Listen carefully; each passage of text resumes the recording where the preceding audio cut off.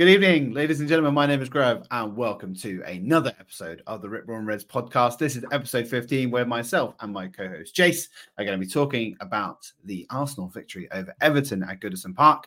Before we get into all of that, how are you this fine evening, Jace? Mate, I'm really good. I'm off this week, so switching off, relaxing. Picked up a new car today, which was fun, and I'm going on holiday for a few days tomorrow. So yeah, good. How are you doing? I'm not as good as that. What could be better than that? New car and time off. I'm jealous. Joining the Tesla crew, Jace. That's what I love to hear. Sold you on the dream. Didn't get a referral or any commission though. Very upset by that, but welcome to the club. Yeah, I played golf today. I haven't played golf in a while, and I actually had an absolutely fantastic game. We won. We played Scramble, which meant nothing to me about 6 months ago. Probably means nothing to you right now. Not a clue. Exactly. But, I'm really pleased with it. Got a little wooden medal. I'm as bright and as rosy as you're looking right now as well. So, yeah, happy days. Did you just say a wooden medal? I did, because it's all very it's very green nowadays. It's very eco-friendly, right? You can't be using all those non-recyclable metals. Got to have the nice eco-friendly plant a tree in replacement, Jace. This is what the modern day world's all about. Sounds a bit Spursy, bit of a Spursy trophy to me. It does. My trophy cabinet, I've got one behind me somewhere from work knocking about. Mine is not as bare as Spurs' trophy cabinet, I'll have you know. So I've got a few knocking about. Right, like I said at the top of the episode, we're going to be talking about a big 3 points against Everton at Goodison Park. So let me whack on that intro music and we're going to get stuck in.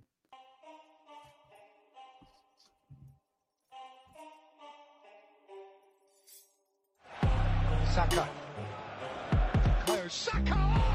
That is a diamond of a goal! It's Bergkamp. That's magnificent! This is my club. Fucking love this football club. Henry. What a goal! Gabriel Martinelli! He's scoring for Arsenal!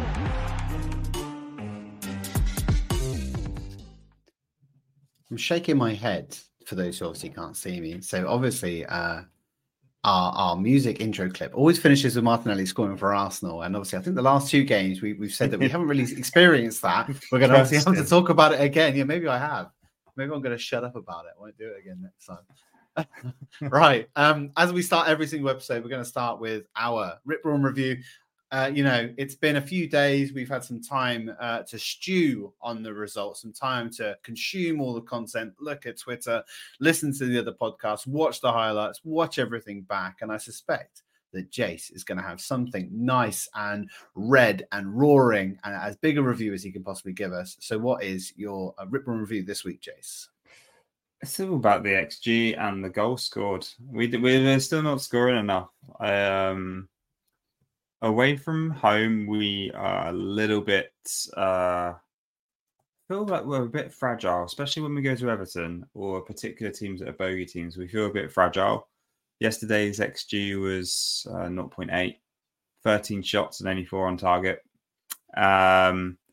So for me, the thing is, we need more goals. We need more goals. A great performance, but I mean, we should balance of the game. We'll go into it, but we should have been scoring plenty more goals on Sunday. I think we had a few chances and we didn't take them. So yeah, that's a slightly sour note. That's a slightly sour note to kick off the podcast. But yeah, that's my review. Anything to add to that, bud? I mean, I like the fact that you've gone maybe a bit more dour, a bit more somber in your reflection of the game, because it's always nice to have a little bit of unbiasedness, I suppose, when you come into these things and take off your red tinted glasses for a second. So yeah, I kind of agree with you that we're probably, if we look back compared to the start we had last season, I do think we are scoring less, but I think we also are more solid defensively, or we certainly look more self-assured in that respect. So maybe it's balancing out a little bit, perhaps. Yeah. Bringing Tomiyasu on made certainly in the second half made us look quite solid, I thought. Yeah. For me, it's a massive 3 points. I am maybe not as not as up on the performance. I wouldn't necessarily say it was a fantastic watch by any stretch of the imagination. It certainly wasn't nice to watch that game on occasions. There were flashes of brilliance in our play, but it found it difficult to unlock a relatively stubborn Everton defence, as you would expect. But we beat the Hoodoo. You know, we've gone to Goodison, and it's been 6 years since we've taken anything from that ground, and so that in itself is. You can't look at how they look in the table, how they play, their manager, their players, all of that kind of other stuff. You know, sometimes you've got to take all of that out of your brain and just consider our record there, how we set up against them, how they set up against us. I think the biggest thing for me that I kind of took away from all of this was that we didn't get sucked into the potential drama and hysterics of that game, like we maybe did against Liverpool last season. You know, when Xhaka lit the touch paper on that game and brought the Anfield crowd back into that game, it turned that game on its head. And there were potential moments during this game where that could have happened and brought maybe the Everton fans back into the game, and it didn't.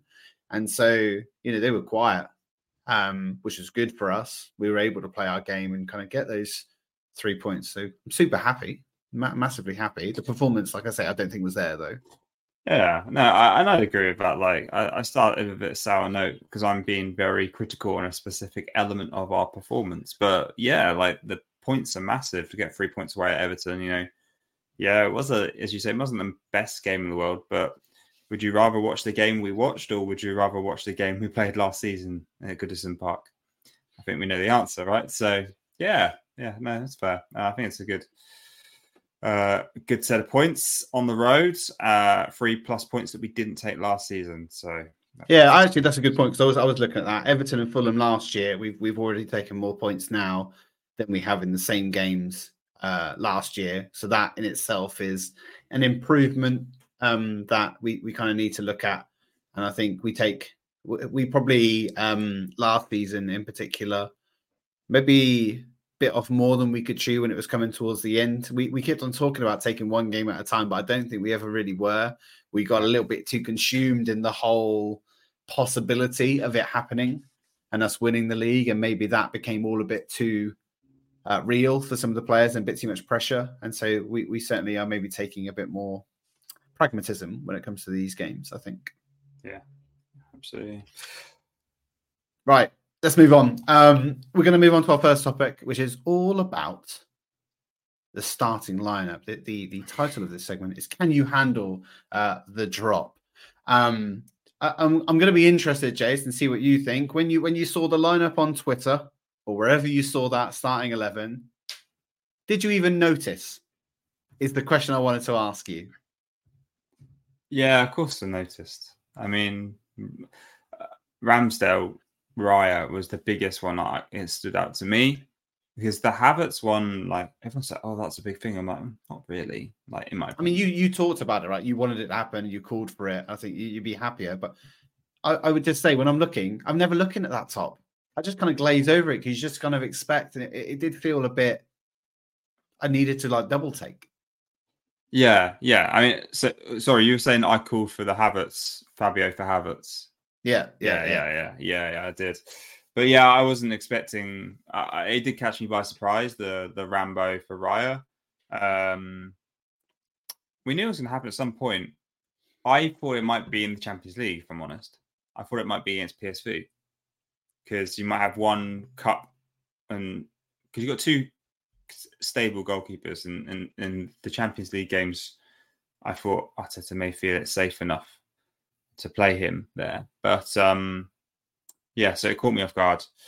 But he did nothing wrong, Raya. But there wasn't much for him to deal with either. On the other hand, the one thing I will comment on, because I know you got a few analytical points to go into. What I will comment on was observations, which were he looked calm. Like there's a difference in the way that.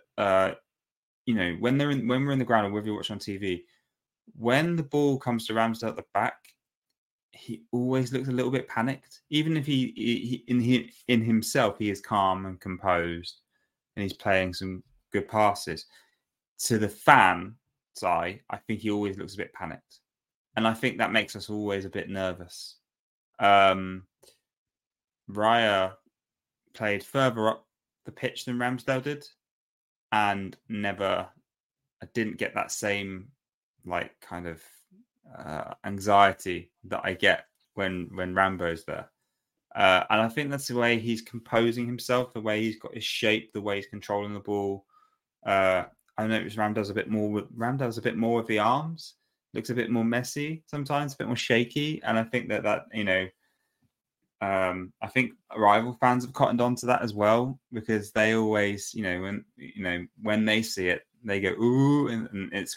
I know fans do that all the time, but particularly I feel like Ramsdale's been cotton on for doing that. So yeah, not really much to judge Raya on, to be honest, but solid performance, looked very composed. What did you think? There's some really good points you just made, actually, Jace. I just wanted to, before I get into maybe some of my more analytical points, was we talked in previous pods of Ramsdale particularly wearing his emotions on his sleeve a little bit in games. Yeah. And like you said there, like maybe his nerviness and his kind of more physical emotiveness in the games can really start to tell teams a story that they kind of want to then put a player on him, or maybe attack the ball a bit heavier in the box. Raya seems to be so much more robotic. Like he's emotionless. And although that can sometimes be read as like, you want players to kind of be emotionally invested and physically invested in games with anger or other bits and pieces, but to have that in a goalkeeper is quite like reassuring, I would say. You kind of want that roboticness, right? Like Saliba, Gabriel, and Raya with roboticness is quite reassuring. You look at City, and you could argue that Diaz, Haaland, particularly, two players are just like robots. Yes, they have their emotions when they score and celebrate and all of that, but they're very it's like serious professional, consistent, and repetitive. Yeah, and that's what I see there. So yeah, that makes sense. Yeah, I mean, I was also saying this, like, it's so interesting if I reflect as an Arsenal fan on the last kind of 4 or 5 years, let's say, when we maybe started to play out from the back a lot more than we had previously. When I watch us, if you look back when Emery started this and we were playing out from the back, and me and you have been in the ground, we've seen it. Everyone looks at each other with our hearts are in our mouths. We don't want to witness what we're witnessing. We can't handle it. We can't take it. It's just we're shaking. We knew we couldn't do it, and it was awful to watch. Watching us now, just get rid of it, Leno. Just get rid of it. Just shout that every time. But like now, you watch it, and I'm like, I am so confident that we can play out of any press. Yeah. And Raya, and even like I say, it didn't have masses to do, but even in here was able to pick out some sublime passes that are escaping the press. Not that Everton press in any kind of good shape or form, but still it's a good way to ease him in. Like I said on my more analytical points, I suppose, is that one thing that Everton obviously do is lump balls in the box. We've seen that, and actually they do have some of their new players. I think his name was Beto or Meto. He was a tall lad when Dominic Calvert-Lewin come on. He's a relatively tall guy. Decore, but they have a lot of tall players in their midst, and so that they are, and Sean Dyche is going to play that style of football. Raya, I read this stat and I couldn't believe it at first when I read it. In terms of balls caught last season, so from any kind of dead ball or kind of in-swingers, out-swingers, Raya was catching the ball 51 times. That's second only behind, strangely enough, Emi Martinez, former Arsenal goalkeeper. Who? And Ramsdale, dead to us. Ramsdale had 17 catches. He was second from bottom. And so I do kind of maybe reflect upon this as kind of thinking that maybe there was some tactical nature to this change in this specific game. And we've heard Arteta after the game talk about 2 occasions in past games where he actually considered swapping the goalkeeper at 65, 70 minutes, like a normal substitution. And you can actually, I think this was Fulham. I don't know for sure, obviously, but I'm guessing when we were up at Fulham, he was thinking maybe I want something that's more reassuring at the back so we can lock down the gates and stop them from countering on us. But I don't know that for sure.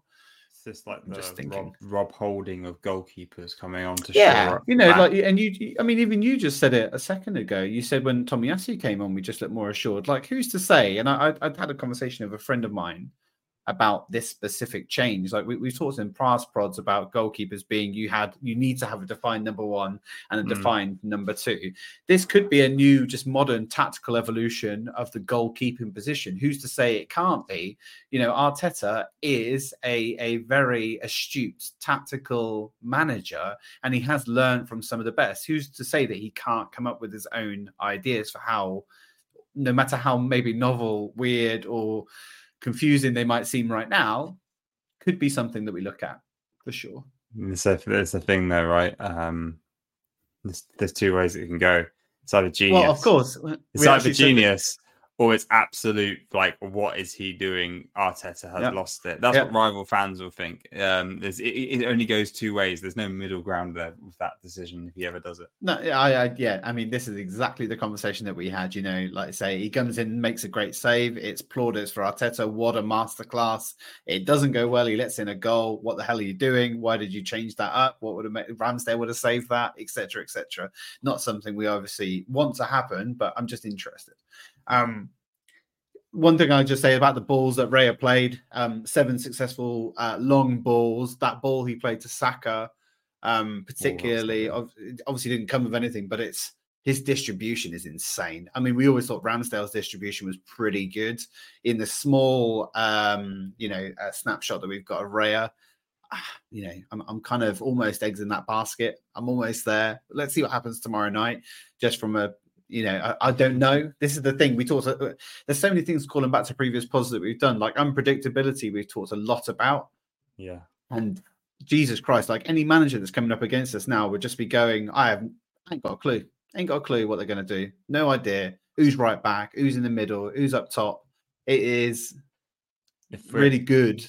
Really good. Go on. If we had Timber though, I mean, I know there's been a load of stuff on Twitter. There's pictures of him back in his kit for the team photo. I'm assuming he's still way off a return to Arsenal, but he wasn't on crutches, to say the least. So that is a good news story. Right. Anyway, before I kind of go hard on Raya, how I think he's replacing Ramsdale. Obviously, Fabio came in for Havertz, as we briefly talked about, and obviously, I need to go to the local florist and go and get you some flowers so I can bring them to your door, Jace, and kind of say that I'm sorry. I apologize. I still love you. Tell me a little bit about that change and what you think it meant for us tactically and how we kind of won this game. Yeah, I mean, it was the right decision. It was a lovely little, I was going to say cameo. It wasn't really a cameo, which is a great performance from Fabio. He got the start. He'd been showing the performances coming off of the bench, and he got the start, and he was consistent. He was a 7 out of 10, solid. It wasn't. I wouldn't say he's stealing the show how Odegaard does, but he allowed us to be a much more free-flowing team on that left-hand side. It unlocked more doors on that left-hand side. It's not clicked with Havertz and Martinelli and that kind of like Xhaka, Zinchenko, Martinelli thing that was happening last year. That's not quite working. They've got the Fabio Martinelli combination going on. I think they've got some kind of the little pose they do. I think it's Dragon Ball Z. I'm sure it's from Dragon Ball Z. They've obviously got some partnership that they're reading each other's minds quite well, which is working quite good. I think there's something quite natural there for them because obviously they both speak Portuguese. I think they're both very good friends, being young and Portuguese speaking in the team. So they clearly gel very well off the pitch, and they're starting to gel on the pitch well too. We'll talk about the offside off the back of this, I think, but I mean that assist from Fabio for Martinelli, just really quick thinking. Another beauty. He's just playing some amazing balls. He's unlocking doors, and I haven't seen that from Havertz. And It's exactly what we need. It was a beautiful ball, a great finish by Martinelli. Obviously, it was offside. But I'll talk about that in a sec. And then for me, it's just the energy he brings, and this may be to do with body language because I really want to hear from Arteta exactly what he's expecting Havertz to do, so he can say to the fans, look. He's never going to do this, by the way. Arteta's never going to divulge this level of tactical knowledge to the fans or the media because he doesn't want and he's people not to going know. to throw him under the bus like other managers might do as well, right? Yeah, absolutely. But as a fan, you kind of want to know what is it that is specific instructions that Mikel is looking for from Havertz that justifies that money. So if he's got like 5 things, this, and this, it's like, okay, cool.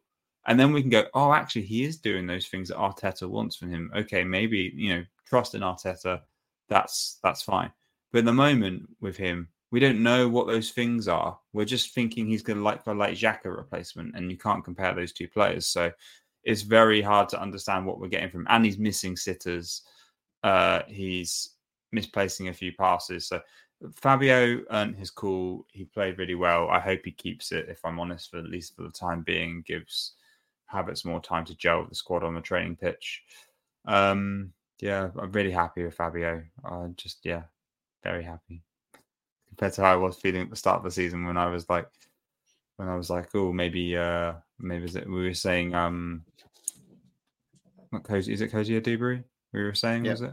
Yeah, might be coming in, but yeah, great performance by him. Yeah. I mean, I was going to say, like, generally, he doesn't look like a different player in terms of like his physical presence. He's still relatively small. He doesn't look like he's put on a great deal of mass. To be thrown into a midfield battle against a relatively bullish team in Everton was quite, a difficult decision to make. Well, exactly. You're not playing against those players and kind of getting away from it. So that was. Yeah, big players for him, and he's quite a small dude, right? So he kind of it's kind of into the fire a little bit, which is fine, and he did well. I would also say that if that assist did come off, and we'll talk about it a bit, then would have had like 4 in 5 games, then, right? It's a huge return by his standards, considering the numbers he was putting down and laying down last season. So yeah, I'm with you. He deserves to keep his place. He's earned it. I would say that they're different. They are different. And like I say, maybe it's good to know what Havertz is meant to do. He doesn't pass the eye test. This is kind of the way I look at it a little bit. It's like I do this a lot in fantasy football. You have the eye test where you watch a player and are they able to do the things that you're expecting them to do? In Havertz's case, it's probably not at the moment. But then you look at the underlying data, and the data is showing that he's probably underperforming on his goals because he is getting chances. He's just not putting them away. And he also is covering a lot of ground, and he's making a lot of blocks, interceptions, and challenges in spaces that maybe we need him to. So I'm still, we want him to succeed. This is the thing. I don't think anyone kind of expects Arsenal fans to be going on and Havertz thinking he's going to be shit, because that's not what we're here to do. We'd love him to succeed. There's one final point I was going to make. If it costs us 65 million to turn Fabio Vieira into the player we all expected him to be, then I'm cool. I don't mind it, right? If that's what it takes in Havertz to give him competition to make Fabio turn into the player we'd love him to be, so be it. It's a byproduct of having to pay that money for Havertz, whatever. If it works to get 2 good players out of that deal, I'm all for it. Yeah, and I am too. Well, one question then, one thing we touched on there, which I wanted to talk about. Was it offside? Was it not offside? Yeah, go on. Let's talk about it then. So it's an interesting, right? Because I do think as the lay of the law, and this is where I'm gonna read out what the GOL said, and that was that VAR deemed Beto's touch to not be deliberate, and then therefore Nketiah, whose leg was just slightly in an offside position, was disallowed. Now, the subjectiveness of this is whether or not the Everton player deliberately played that pass or not. But I'd also go back to say, like, Gabriel didn't intend to play that pass either, right? Or whoever it was to play that pass into the middle, it ended up going through to Fabio. It was just a ping ball. It was like ping, ping. Yeah, and it's kind of like it's subjective. I if that was against us, I think, be honest with yourself, Jace, right? You'd hate it to be given. And you'd be going, he didn't mean to play that ball. That's what you'd be saying. I know it's relatively subjective and kind of 50-50, so I can see why it can't be given. I don't think it should have been given if the shoe was on the other foot. Yeah, I mean, I found it was confusing. I was confused. I didn't understand really. And then for me also, the problem I had with it was the inconsistency of the line drawing. I know it's a computer that's doing it, but for me, the way the lines were drawn against United when Garnacho's goal was disallowed, I was like, that's fine. But I can see the way that they drew the line on the pitch and knowing the proportions and the space, I was like, yeah, that's fair. Like, it is offside. But then they didn't have a camera angle to show the offside here from the same angle. It was coming from the far side of the goal. Flag. From the corner flag area. And I was like, well, hang on. How can that just doesn't work? Like, I'm a little bit. But I think for a viewer, I get what you're saying for a viewer, but the light, it's all computer. The perspectives and the drawings and everything is gonna be. There's no inaccuracies there. It is quite black and white. It's very hard for the fans. I think they genuinely need to have consistent camera angles for these decisions. Genuinely do, because I just think it's very, very confusing to see that level of inconsistency. And that's one of the biggest problems with VAR as a service to the Premier League at the moment. It's just completely inconsistent in the types of decisions, the way it's making the decisions. Like, there isn't it doesn't feel like there's a common process that's being followed. So that was the bit I actually found most frustrating out of all of it. And the question now, I was like, well, hang on, it came off the Everton player last, so I don't really understand how they could consider that offside. But anyway. Yeah, I mean, generally VAR, though, yeah, it's difficult, right? Of course, I think, like I say, if she's on the other foot, you'd probably change your mind. But VAR and its interpretation of various different things. We said this about when Havertz went down for the penalty against United as well. You slow everything down to like minute details, and it's really difficult then to kind of determine what would have happened. You've really got to watch those things in real time to see it, and then kind of analyze it using the cameras afterwards. And I would say even like Gary Neville was in commentary and he was confused by the decision. He didn't really understand what it was. He complained about the angles too. Like I say, in the fan going experience in the ground is even worse. Me and you have been there. You do not see anything. You do not hear anything. All you do is you do your little fingers out, go, ooh, waiting for the decision to be made, and then to see it on the screen. No idea how or why it happened. You've got no idea. You just know that a decision got made, whether it was good or bad, and it's awful, frankly. Certainly, a lot of improvements they need to make. Yeah. Right. Tell you what, we talked far too long on the subject. Me and Jace were aiming for an hour. We're gonna try and get us back on track. Right, we're going to talk about nobody puts Arsenal in the corner. A little callback to a fantastic line from Dirty Dancing. Obviously not with Arsenal, but with Baby. I wanted to talk a little bit about. Obviously, there's two different things we can talk about here, Jace. Obviously, we had a bit of a different routine, and there was a bit of nuisance and noise made about these routines in particular.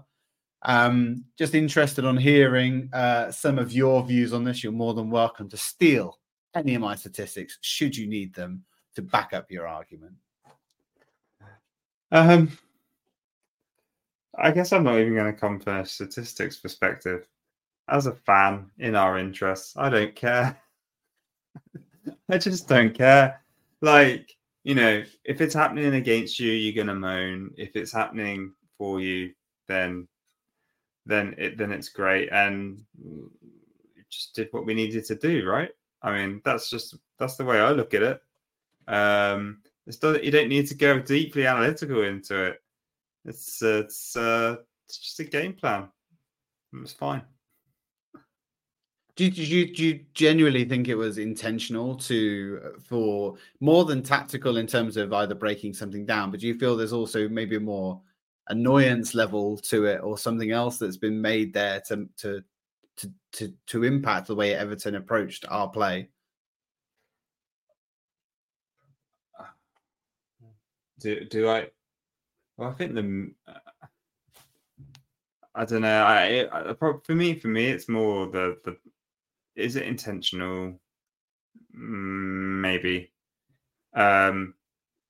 I think it's more the media picking it up, right? That's the thing. It's always going to be.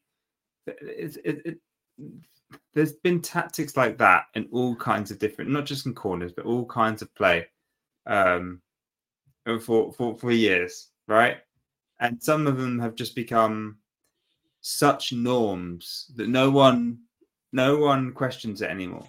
Like when at the end of the game you have the ball and you take it into the corner flag, like no one questions that anymore. So for me, like I'm just like, all right, fine. It's just what we're gonna do, is it? All right, fine. As long as it's like, as long as we're not results. As long as we're getting the results and not doing anything stupid, I don't care. So I know that's not deeply analytical, but I'm giving a genuine fan's view here. Like, if Arsenal win every game 1-0 and we're top of the league, and we win the title, playing sometimes a Jose-esque football opposed to a Pep Guardiola style football, fine. Let's be honest, we just want trophies now. You would, I mean, yeah, I would, and I wouldn't necessarily say this is like mundane or boring kind of style of football and what we've approached there. It's different. It's certainly different to what we've usually done. Yeah, it's different to what we've usually done, and that's fine. It's not like all of our game is of that style. So we are being, to be a little bit more analytical, we are being tactically savvy. We are being very astute with our decision making and how we're playing, when to be, when we need to go in our Mark Van Bommel mode. If you get that reference, basically just be an absolute arse. We can do that if we need to. It depends on the situation in the game. Yeah, I think that last point is totally correct. We, for our corners in the first half in particular, I think we set them up in the same way that we haven't previously. It's the same way that Declan Rice scored his goal. Is a ball to the back post. And those were not working. I think that came across, and that's obviously where we switched it up to the short corner routine between Saka and Ødegaard, I think it is, or maybe Fabio and Ødegaard, I can't remember. But obviously we switched that up to a different style of corners that and for one of them, obviously Gary Neville called out 26 seconds that we spent on that corner, and it's far too long. How dare they do this? They talked about this. Read so many threads on this on Twitter because I was really interested just to kind of find out. So the average last season of a corner was 33 seconds. So this was actually a short corner by all stretches of the imagination. I mean, the only thing that you could look at this season that's different is obviously the referees have been kind of told to try and nip as much of the time wasting in the bud as possible. But Tommy got done, didn't he, under that rule? Well, yeah, and that was actually the same amount of time. It was 26 seconds, which is just so strange. I mean, throw-ins do generally get taken significantly quicker than say corners or dead ball situations. But still, for us, like, it was obviously, I want to just give some praise to Nicolas Jover, who is the set piece coach. I think since he came into the club, which is about 3 or 4 years now, I think, just as like Arteta was coming in. I think in the first season, we were the highest, or at least second highest scoring from set pieces. We are now a much more imposing team as well. So I know we've talked about this before, maybe not on the pod, but years gone by, we would lump the ball into Olivier Giroud, knowing full well that he could do enormous damage with his height and skill. Yeah. We haven't had that level of imposing statured players for some years. You looked at the cameras that went across our lineup, and we're a bunch of big dudes, right? There's a lot of height, there's a lot of power, there's a lot of if you're playing in corners and you're Gabriel, Declan Rice in the box, like you're going to have something. And I think that's partly where we're mixing up these corners and trying out different things. And it's really, I think we're really dangerous from dead ball situations. I think a lot of teams would be really worried. And that's why I think there's a lot of man marking going on rather than zonal. When we've seen zonal, I think Man United did zonal, and that's how we scored.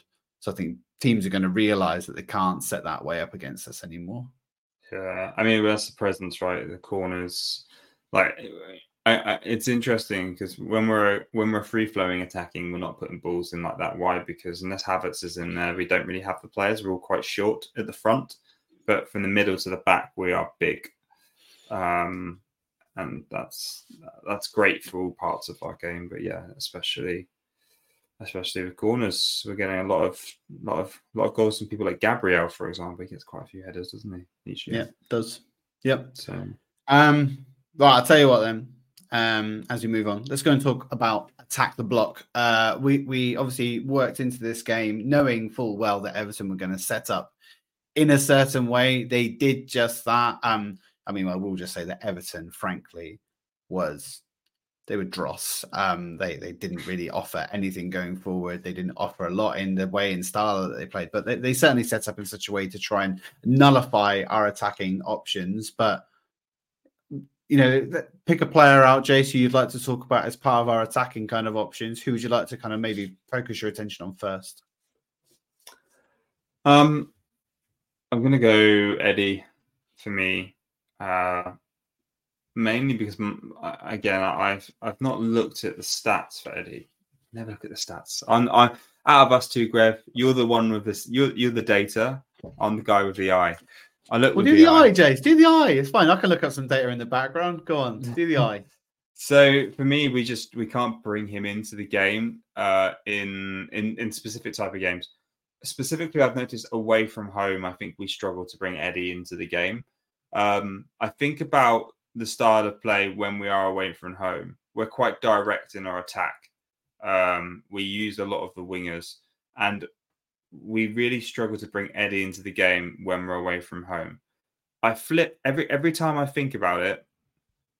I feel we benefit more from someone like Jesus in these situations. I think back to the game against Crystal Palace away last year. We were nervy at that point. It was a bogey ground for us, Crystal Palace's ground, and we always seem to never come away with a result there.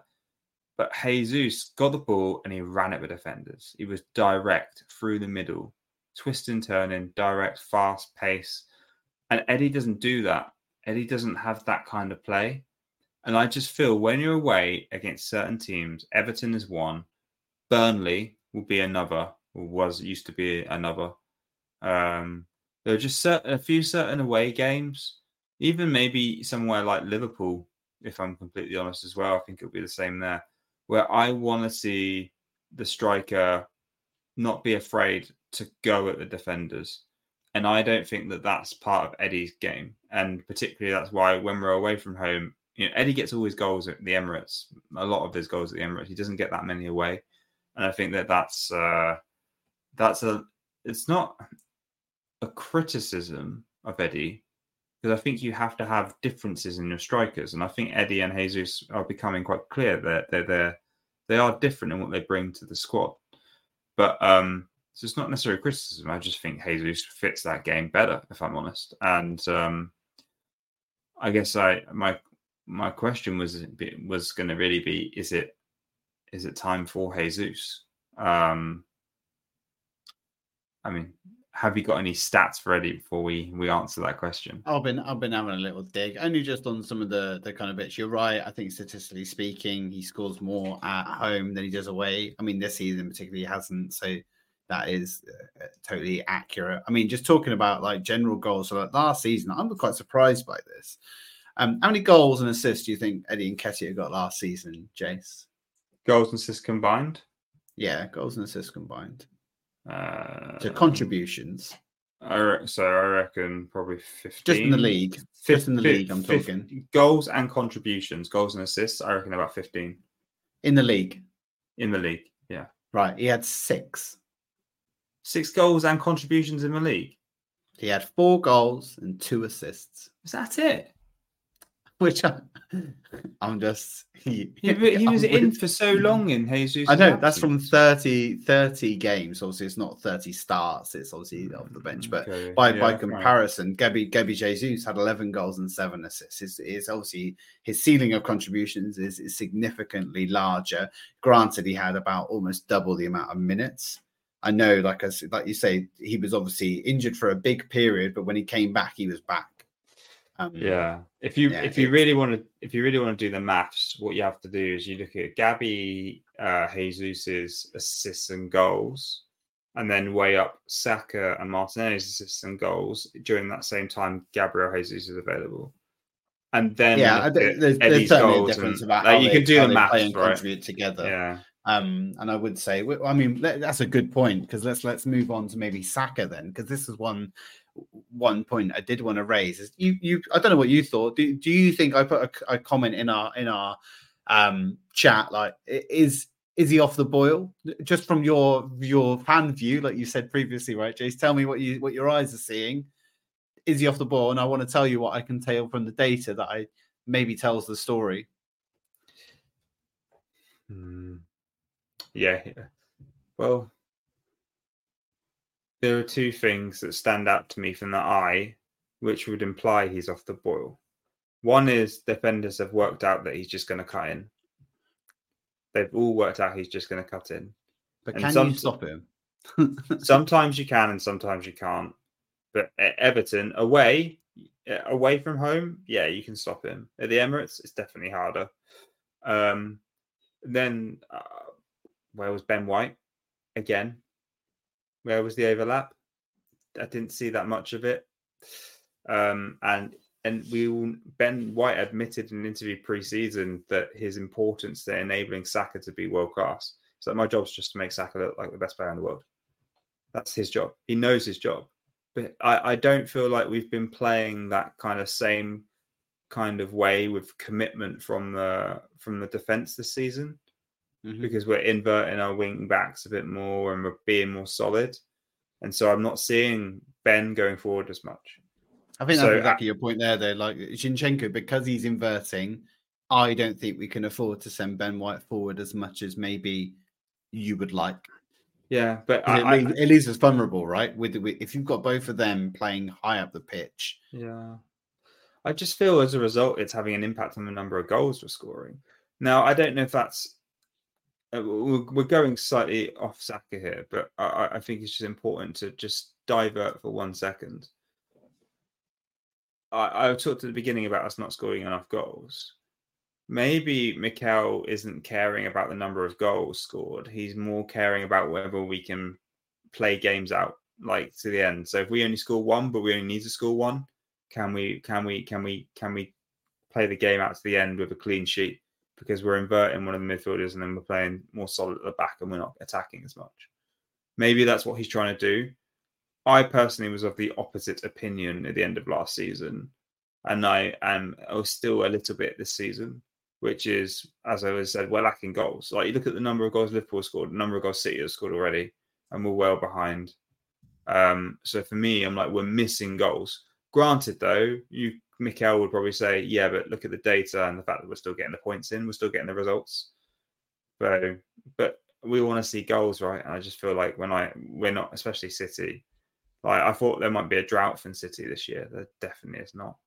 So yeah, sorry to divert slightly about, but I think there's a difference there, and I think that's particularly important to consider when Saka may be off the boil. I feel we're missing those goals, and I'm not seeing as much contributions from him this season. Okay, what does his stats say then? Tell me where I'm wrong here, Griff. Well, maybe not how you're wrong, because I'm with you. You know, like I said, from the eye test, I agree with you. Saka particularly doesn't seem to be on the boil as much as he was last season. And that, like I say, got some stuff I started to have a look at, and it does tell a bit of a different story. So currently got 3 non-penalty goals and assists in 5 games. That return is better currently than last season at the moment. Okay. He scored 2 goals by this point in time last season. So yeah, like I say, maybe I think he scored 1 goal and 2 assists currently. He is dribbling more often, and when he is dribbling more often, he's been more successful in those dribbles by comparison to the same period last season. He's had fewer turnovers, and he's had a higher chance creation. Now, all of those statistics are pointing in a direction that would tell you that he is currently, and I talked a lot in previous pods about incremental gains. If you were looking at it just like that, like Moneyball, right, that is telling you that it's better. Granted, like you're saying, I think part of this actually, like if you don't want to look at just Saka in a bubble, that's where it starts to get more complex because Martinelli hasn't been as on fire as maybe he has in the previous season. Ødegaard, I think, is on par. I think he has got the same kind of return. So statistically speaking, he's on a kind of better tally than last year. And as such, like you might just read, I don't know what it is. Maybe our expectations are just higher. We just expect more. Maybe you're right in thinking that players have become more astute. We talked a lot in last year about teams doubling and tripling up on him. And maybe that overlap from Ben White is then unlocking more because he is freer to make that run and maybe isn't currently. So like I say, I don't think I like you would think at first that, yeah, we've got a problem there because we need, particularly when Eddie isn't scoring, we need those in and around that attack to be doing more. But maybe you're right. Maybe that it's quite an astute observation that maybe we are not targeting a goal difference as a metric that matters. You know, how likely is it going to be that we are equal at points at the end of the season and that goal difference is going to play a part? Highly unlikely, right?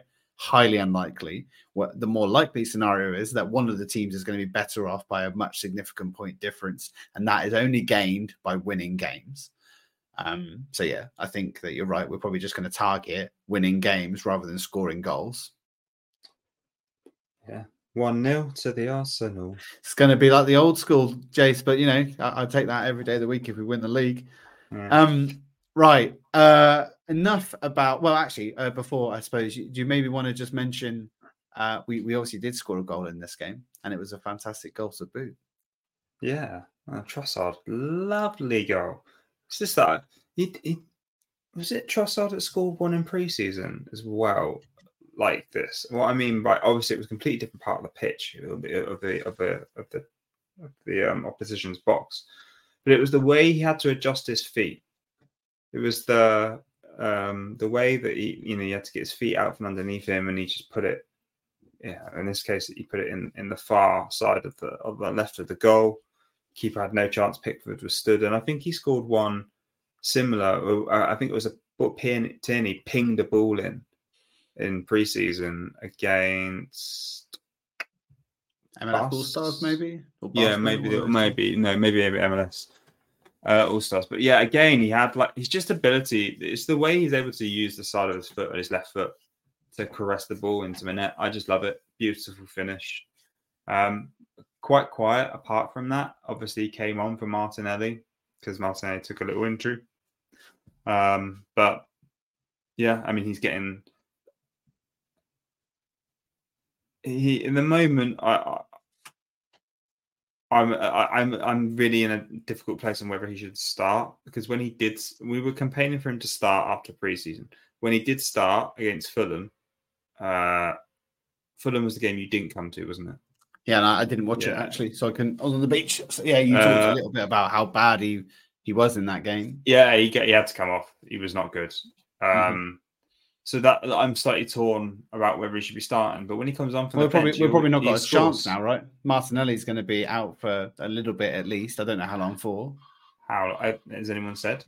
I've not read anything. The only thing I saw is that Arteta said in the presser before PSV that they need to assess it. He's not going to be in PSV. And he also said we have to assess it before. So he's just being cagey. I don't think it's bad. I think if it was bad, they would have already said something about it. But maybe we might be in similar situation to Thomas Partey, keeping our cards very close to our chest with a looming North London derby on Sunday.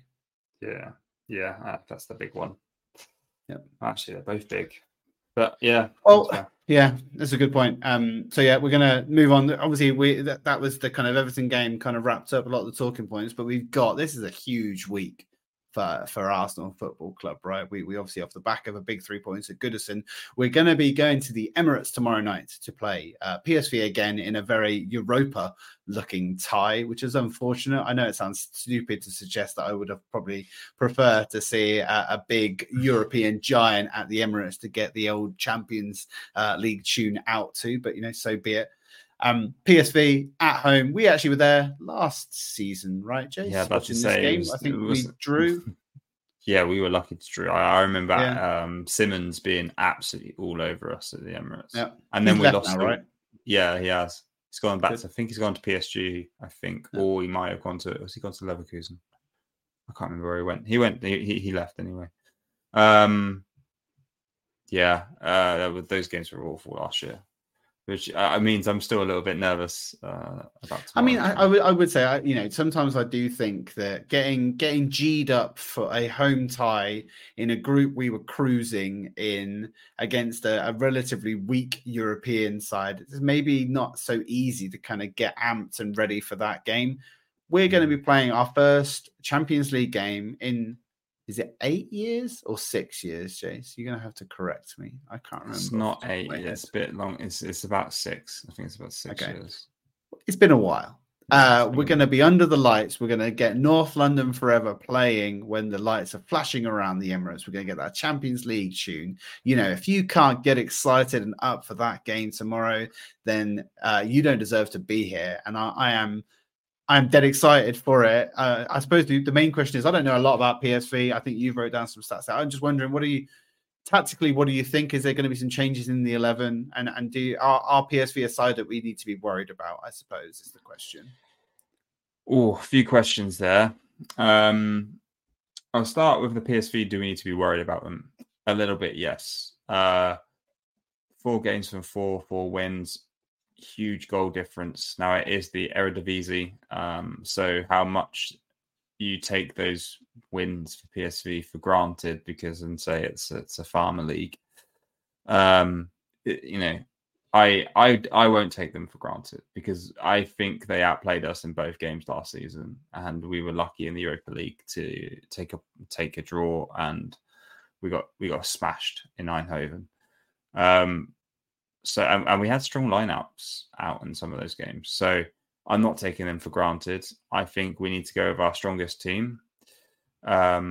Particularly, like they have De Jong, who's 33 years old, but he's banging in goals for fun. I've not watched all of the games and the highlight reels, but I've been going and checking through the scores and looking at the stats, and it's just De Jong every game. He's scoring goals. So they're on form. And they're always up for a year. I think the Champions League, especially, is a very any European tournament, but the Champions League and Europa League, they're very unpredictable, right? Like form kind of sometimes goes out of the window because PSV will be up for it. They will be absolutely up for it.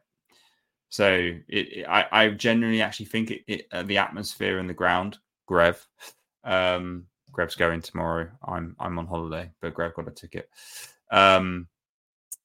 Will be absolutely really important. So be loud, Greville. I'm on my own tomorrow. I'm gonna have to generate some songs. Although I haven't set in the, I think it's the West Stand, right? It's the West Stand. It's in there. You're literally just to the side of a dugout and up. Yeah, I haven't sat there. I don't think I've ever sat there apart from maybe during an Emirates Cup because they're slightly that's a season ticket sort of area. So I'm interested to look forward to what kind of noise and stuff they get generated there because I wanted to bang out the new Erdegaard song. Is basically what I want to do. You'll be closer to the corner where a lot of the noise is. But so I want to see us put our strongest line out. I'm tempted to say let's play. Do you know what? There's 2 players I want to see. Jesus, I want to see in. I think it's perfect game for Jesus. And then the only other change I would maybe make is I might give Reece Nelson a go. He brought energy when he came against United. If he could bring that energy. What, for Saka? Probably no, I put him on the left. So instead of Trossard? Yeah. Okay. Yeah. I think a bit of energy there. So that's my kind of answers to your stick or twist with the team and PSV. Should we be scared? Yeah, a little. I would be. It's not a guaranteed win. Also, keeper Do you think Raya's staying in goal, or do you think Rambo's coming back in? I think he will play Ramsdale, and I think Raya comes in for the North London derby. Ooh, Hot take. Interesting. But who knows? I'm not going to give a go at predicting our 11 because I've got no fucking idea. I reckon Raya's the new number 1, mate, and I reckon that's it. Yeah. I mean, that is crazy to think that. I think that if you were to look in your heart of hearts and kind of answer the question when he came in honestly and say, is he here to replace Aaron Ramsdale? We'd likely say yes. Did you think it was going to happen this quickly? I don't think anybody would have said yes to that answer. It is kind of crazy to think that it might have turned around in the space of 4 games. I remember Leno. There's been nothing. I know, but there's no like Leno. I know we're getting into Leno was poor. Ramsdale was not poor. This is anyway. Let's not get into it because I think it's a big old subject. I'm gonna make a point. Make a point. One last thing. Every game this season, I've said there's always one. There's always one. There wasn't one on Sunday. Okay. Yeah. Ooh, so, spicy. Fighting talk. Right. Yeah. Do you want to put some predictions down, Jace? What are you thinking then? Go on, give me your prediction. Right. This is actually a proposal for the podcast. So it's a competition between you and I, where everyone can listen along, play along if you want. Maybe we should do a listener league. You pick 2 games from the Champions League each week. And you have to do score predictions. 1 point for a win or the correct outcome, should I say, win, loss, or draw, and 3 points if you get the score bang on. I haven't actually looked at any because there's obviously games going on or would have just finished now. So I was going to pick PSG Dortmund. Tell me, you've not looked, so I've got the score up now. So tell me what you think it was going to be. Yeah, we're starting. I'll let you have the points if you get it. I reckon it was going to be 2-1 Dortmund. And I was also going to go Arsenal PSV 3-1 Arsenal. Okay. You're wrong on PSG Dortmund. Great. So great start, Jace. Was it a win for Dortmund? Did Dortmund win? PSG won 2-0. So 0 points. All right. Let's start making the league tally. Start as you mean to go on. So you said 3-1 to Arsenal against PSV, right? Yeah. Right. I'm obviously going to go because I've looked at the results. So I'm going to pick off some games. Although Man City came back. They were losing 1-0 to Red Star. And then they've obviously came back and won 3-1, which is typical. Maybe pick a game for tomorrow, mate. Yeah, I'm having a little look now. The spiciest one, the tastiest one, of course, is Bayern versus Manchester United. Oh, please pick that. Yeah, at the Allianz. So I'm going to go 3-0 Bayern, and I think Harry Kane's going to get a brace. Oh, that would be good, actually. Let's do that. And but then I'll go Arsenal PSV as well, just to give it some obviously relevance to us. I think it's 2-0 to Arsenal. So that's mine. Okay, nice. Let's see how we come back to it tomorrow. Right. Let us move on to our final bit, which is the parking lots. I'm sure Jace is going to go in on his usual subject because his blood is boiling. As it is on a week by week case. Go on, give us this week's take on the ticket situation at Arsenal Football Club, Jace. There's not much more to say. It's just an update for anyone who's interested. We still haven't got any tickets. We didn't get for Seville. We didn't get for PSV. We didn't get for what was the last game we went in for? We've had Man City, Spurs, Sheffield PSV, United. Sheffield United. Yes, that's 5. Yeah, that you haven't got. Yeah, I mean, I'm fortunate that I have a friend who has a season ticket, and she pinged me going, "I can't go. Would you like my ticket?"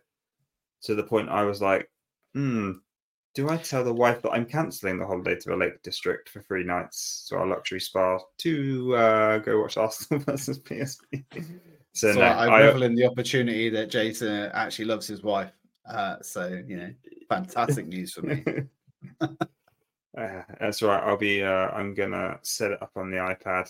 I'm going to buy TNT Sports as well. Yeah, you can't even use my login anymore, Jace. Like, awful, isn't it? Awful. Yeah, we're watching that from the jacuzzi. Yeah. Yeah, it's just not good. Ticket situation. Lots of fans want to be in the ground, can't be in the ground. We can't be in the ground. It's heartbreaking. It's making it hard. Is it making it hard? It is. It is affecting me mentally. Like I'm not as engaged with it as I want to be. Because I want to be in the ground. I want to be feeling things, and you're in the ground. There's a different feeling to, like, the only way I can kind of replicate it is if we all come together and we watch the game together. But obviously, it's hard at times on Life's the getting week. in the way a little bit. Yeah, life just gets in the way, and so yeah, because obviously when you bought a ticket, that's it. You're making the commitment. But as if you're not actually going to the game, there's always other stuff going on in life around the game that same day, and so you're just squeezing in the game while it's on and kicking anyone else out of the room to watch a telly. So, yeah, it's annoying. I got nothing more to add. Don't want to be too down about it. It's just, I could vent, but if no one's from Arsenal's listening to this podcast, are they? They ain't going to do anything. So. No, I know, but it is. I'm with you. It's frustrating. I think one of the I spent a lot of time this week on the exchange before I knew that you could get me a ticket, trying to get a single. And like you, I've experienced the same problem where it's showing you tickets in the map of the ground. You click on them, they're not there. You go into another list, there's nothing there. One might appear by the time you try and get it into your basket, it goes. It is an absolute farce. And I did actually manage to get one in the basket as you were texting me, like I said, when we were trying to get the other ticket. So that was maybe as you get closer to games, it might open up a little bit more, but it just feels, for me and you who I think we went to 10 games last season, and that was we probably could have gone to more if we wanted to. It certainly became much more problematic. We went in for more. Towards the end of the season became much more difficult because of the situation that we were in. So it is disappointing because I know, and me and you love to go to games. We love the atmosphere. We love just taking part and being part of the crowd. And win, lose or draw, we go and watch our team, and as much as we possibly can. And it is disappointing to kind of feel that we were there, in some of the bad times. I think we were there when Bayern smashed us like 4-1.